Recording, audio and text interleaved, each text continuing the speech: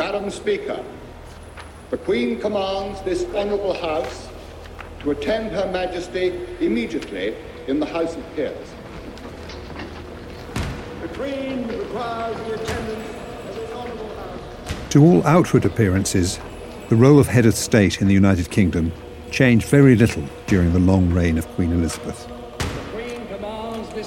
The red boxes of confidential government papers continued to arrive at her desk every day, and her weekly audiences with the Prime Minister remained a permanent fixture. The Privy Council of Government Ministers went on meeting in her presence with its archaic practices intact, and the state opening of Parliament, with its even more eccentric traditions, stood as a focal point in the annual political calendar. But behind this apparently unchanging facade lay a real shift in power from the palace to Downing Street over the decades of her reign. This was probably inevitable. As the fate of the House of Lords had shown, political power based purely on an accident of birth was no longer deemed acceptable. Unlike some of her predecessors, the Queen was always inclined to shrink away from confrontation. Whenever possible, she tended to take the line of least resistance when dealing with her prime ministers. This means that the UK has voted to leave the European Union. But close to the end of her reign, she was confronted with Boris Johnson, her 14th Prime Minister. Apparently untroubled by precedent or political norms of behaviour, he was unlike any she'd had to deal with before. And this raised an awkward question, and one with no obvious answer. If the head of state did not feel able to constrain a rogue Prime Minister, who would? A royal assent to acts passed by both houses, and to also declare the prorogation of Parliament. For Tortoise, this is the second Elizabethan age, with me, Richard Lambert. Episode 4, The Head of State.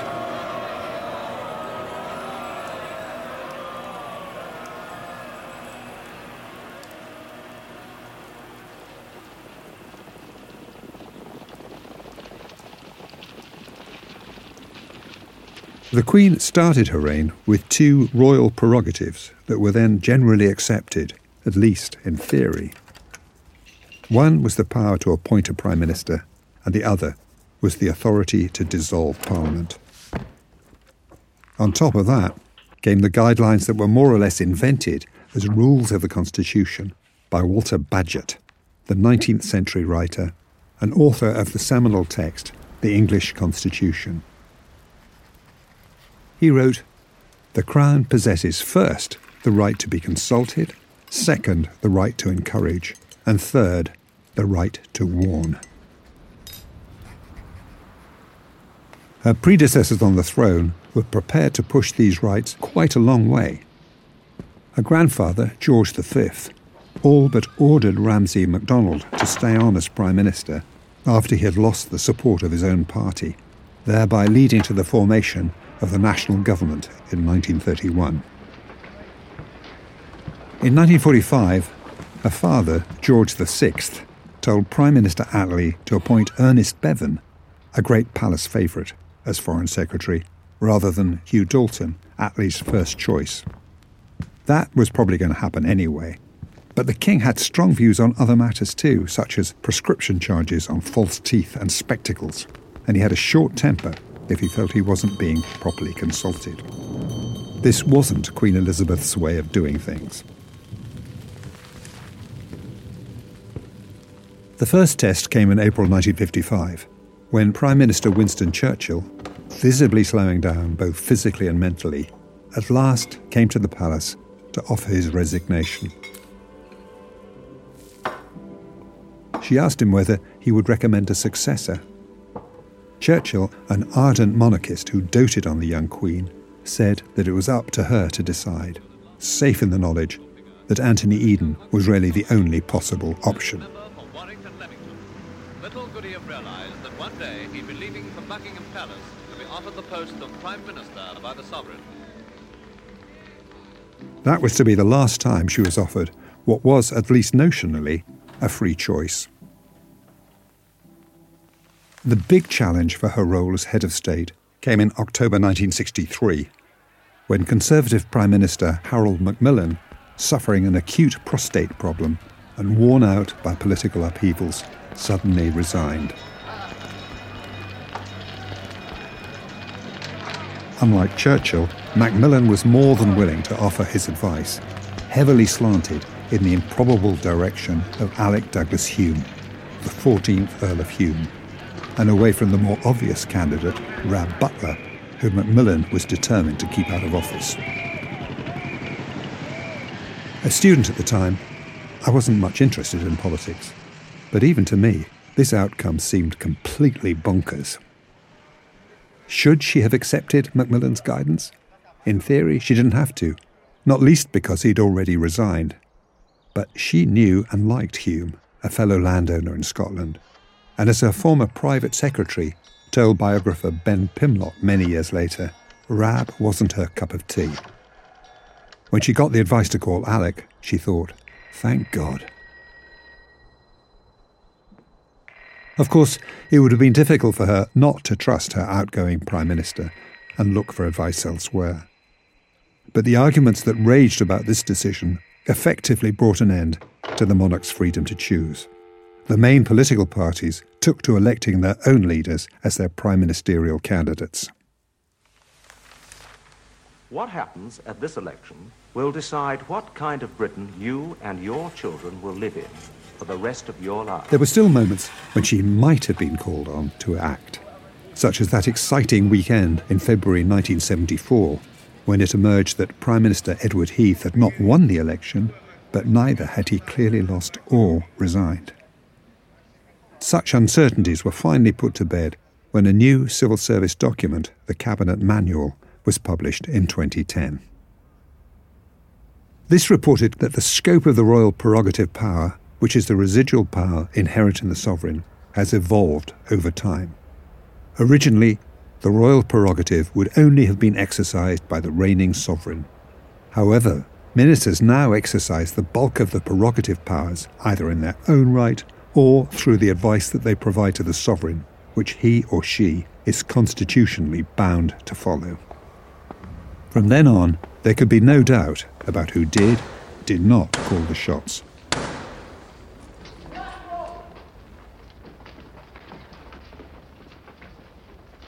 The second remaining prerogative power, to dissolve Parliament, was shot down at around the same time.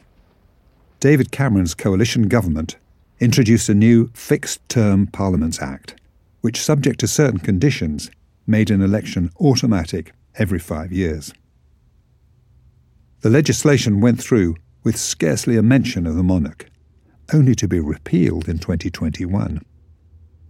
When it came to the new legislation, it was agreed after some discussion that the Prime Minister of the day could only request, rather than advise, the monarch to grant a dissolution.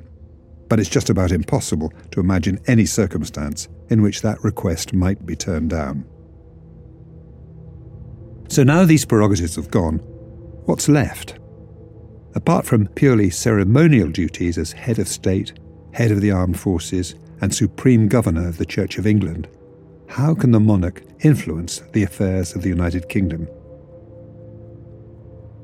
Bagehot's rights to consult, encourage, and to warn are still there, but their practical results must depend very much on the relationship with the Prime Minister of the day. And as it turned out, this was one of the big successes of Queen Elizabeth's reign.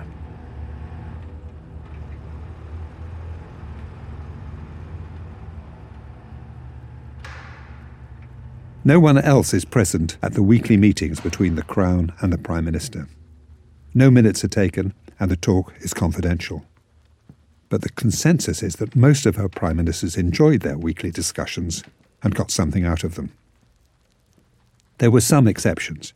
Ted Heath had no small talk and could be abrupt to the point of rudeness. Her audiences with Margaret Thatcher were seldom productive, but not for the reasons you might think. According to biographer Charles Moore, Mrs. Thatcher was always nervous on these occasions. She sat on the edge of her chair and produced an agenda from her bag, from which she launched forth.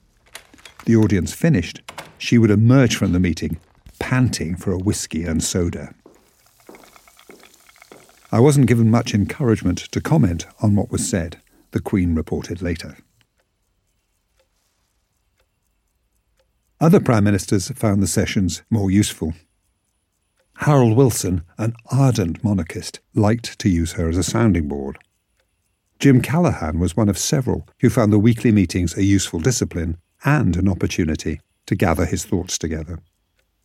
David Cameron was especially enthusiastic.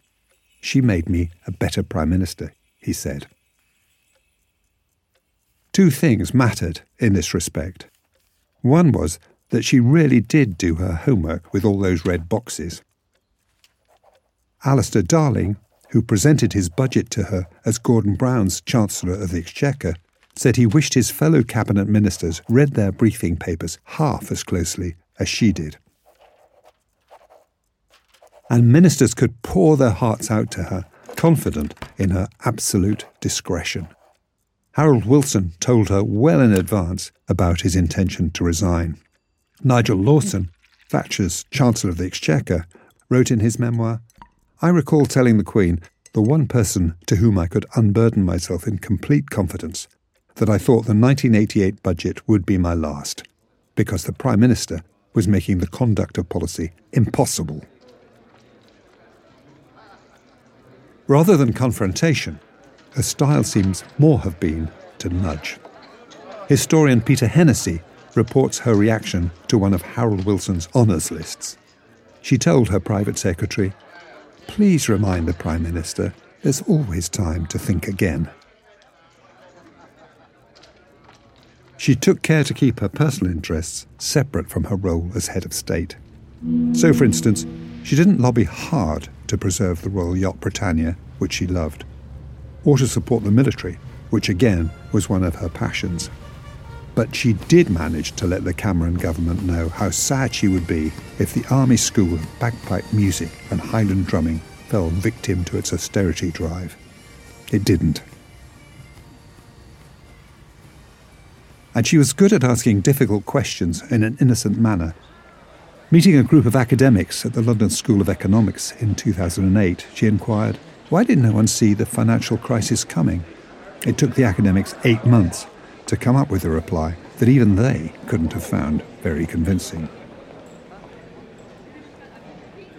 Perhaps the best example of her style is to be found in the diaries of Tony Benn, one of the few Republicans to make it to the top ranks of British politics since the war. As a committed Republican, under protest, I take the oath required of me by law under the Parliamentary Oaths Act of 1866 to allow me to represent my constituency. I, Tony Benn, do solemnly and sincerely and truly declare and affirm that I will be faithful and bear true allegiance to Her Majesty Queen Elizabeth and her successors according to law. Appointed to the Cabinet for the first time in 1964 as Postmaster General, he decided his mission was to take the Queen's head off the postage stamp and replace it with an attractive design and some neutral form of wording, perhaps United Kingdom postage. Fired with enthusiasm, he commissioned possible examples, took them round to the palace and spread them out on the floor for the Queen to admire. In his words, Benn used all the charm he could muster, and the Queen responded in kind. He came away feeling, as he put it, absolutely on top of the world. The fact is, the palace is determined not to get into any controversy in which they might be seen to be holding back popular clamour for change. But for reasons that were never clear to him, things didn't seem quite to work out. Civil servants appeared reluctant to act. The Prime Minister was not enthusiastic. Geoffrey Fisher, the retired Archbishop of Canterbury, wrote to say that since he'd had the honour of placing the crown on the Queen's head, he thought it inconceivable that anyone would think of removing it from the stamps. Benn came up with all kinds of cunning wheezes in response. One was to commission a series of stamps featuring horses, which he knew the Queen loved. But by July 1966, he had to admit defeat. Promoted to Minister of Technology, he went to the Privy Council to kiss the Queen's hand.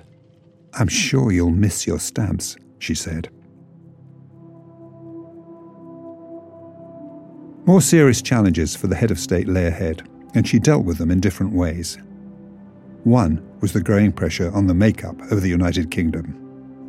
In her Silver Jubilee address to both Houses of Parliament in 1977, she declared, "I cannot forget that I was crowned Queen of the United Kingdom of Great Britain and Northern Ireland.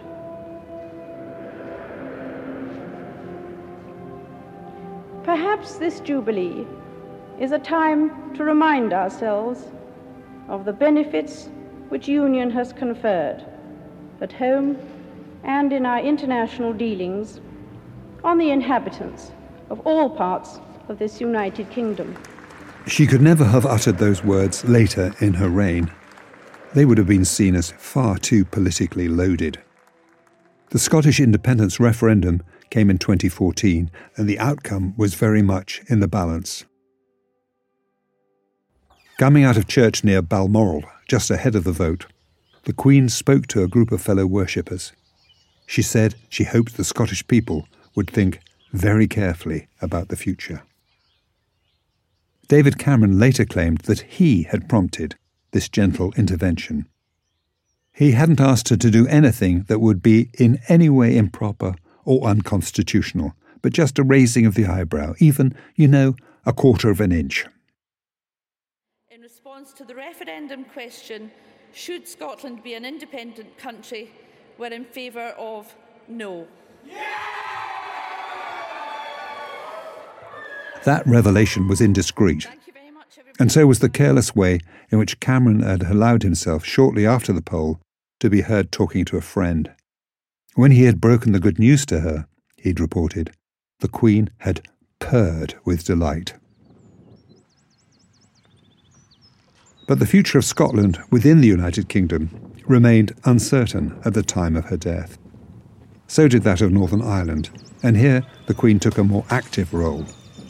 Good evening. A historic day at Stormont after 2 years of talks and after a generation of bloodshed and decades of division and acrimony, an agreement that unites Loyalist and Republican, Unionist and Nationalist leaders in a wide-ranging historical accord. She had taken a real interest in the signing of the Good Friday Agreement in 1998, making phone calls to Prime Minister Tony Blair through the negotiations. And in 2012, on a visit to Belfast, she famously shook hands with Martin McGuinness, a former commander in the Irish Republican Army. McGuinness himself said later that the meeting had the potential to define a new relationship between Britain and Ireland and between the Irish people themselves. But in 2022, the Republican Party Sinn Féin emerged from elections with the largest number of seats in the Northern Ireland Assembly. No changes in the relationship with Britain seemed imminent. Still, there was now some kind of a question mark over the long-term future of Northern Ireland in the United Kingdom. Good afternoon.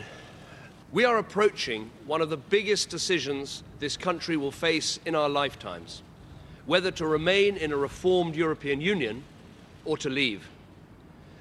Brexit was the most politically divisive event of the reign. This time, the Queen remained resolutely silent, despite the claims of sections of the media to have knowledge of her views. In such a heated atmosphere, there was no scope for an eyebrow to be raised, even by just a quarter of an inch. Ladies and gentlemen,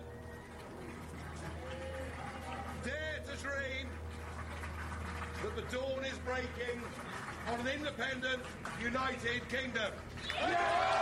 We have a parliament that is paralysed, blocked, generally incapable of digestive function as an anaconda that has swallowed a tapir. Neither moving one way or the other, if you see what I mean. This parliament just refuses to get Brexit done. And this deal delivers everything. In August 2019, she was informed that 3 Privy Councillors were on their way to see her at her Balmoral summer retreat. They were led by Jacob Rees-Mogg, then Leader of the Commons. And bear true allegiance to Her Majesty Queen Elizabeth, her heirs and successors according to law. And they were coming to convene a Privy Council meeting in order to secure a suspension of Parliament, a prorogation for 5 weeks. This was a very big deal, and way out of the normal run of government dealings with the head of state. Rees-Mogg was asking her to approve action specifically to cut short parliamentary debate in a manner that was bound to be highly controversial. Officials sought legal advice on how to respond and were assured that she would be acting properly in granting the prorogation. But the Supreme Court decided that she should not have been asked to take this step. Its ruling stated that it is impossible for us to conclude, on the evidence which has been put before us, that there was any reason, let alone a good reason, to advise Her Majesty to prorogue Parliament for 5 weeks. We cannot speculate, in the absence of further evidence, upon what such reasons might have been. It follows that the decision was unlawful. Did you lie to the Queen when you advised her to prorogue, to suspend Parliament? Absolutely not. And indeed, as I say, the High Court... It's very doubtful she could have done otherwise, given the Privy Council's advice. But should it be for the courts, rather than the head of state, to check such behaviour?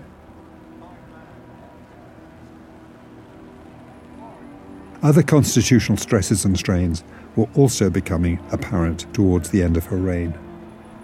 The consequences of Brexit, the impact of the pandemic, which had allowed government to assume powers that would have been unthinkable in peacetime, the weakening of the bonds that held the United Kingdom together. Throughout her reign, the Queen went with the flow and accepted the advice of her prime ministers. In the modern world, it would have been all but impossible for a hereditary head of state to do otherwise. But what happens if that advice can't be trusted? As that grand old man, William Gladstone, had observed back in 1879, the British Constitution presumes more than any other the good sense and the good faith of those who work it. The prorogation showed what can happen when those qualities are missing.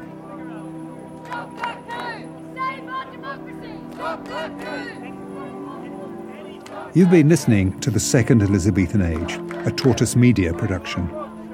It was written and presented by me, Richard Lambert. It was produced and sound designed by Oliver Sanders. And the executive producer is Jasper Corbett. That was Sir Richard Lambert, who was the chair of the British Museum and is the former editor of the Financial Times. If you'd like to listen to more of Tortoise's reporting on the Queen, you can join us as a member. Just go to tortoisemedia.com. Coming up in the next episode of The Second Elizabethan Age, Richard Lambert on how the Queen navigated the world of international politics.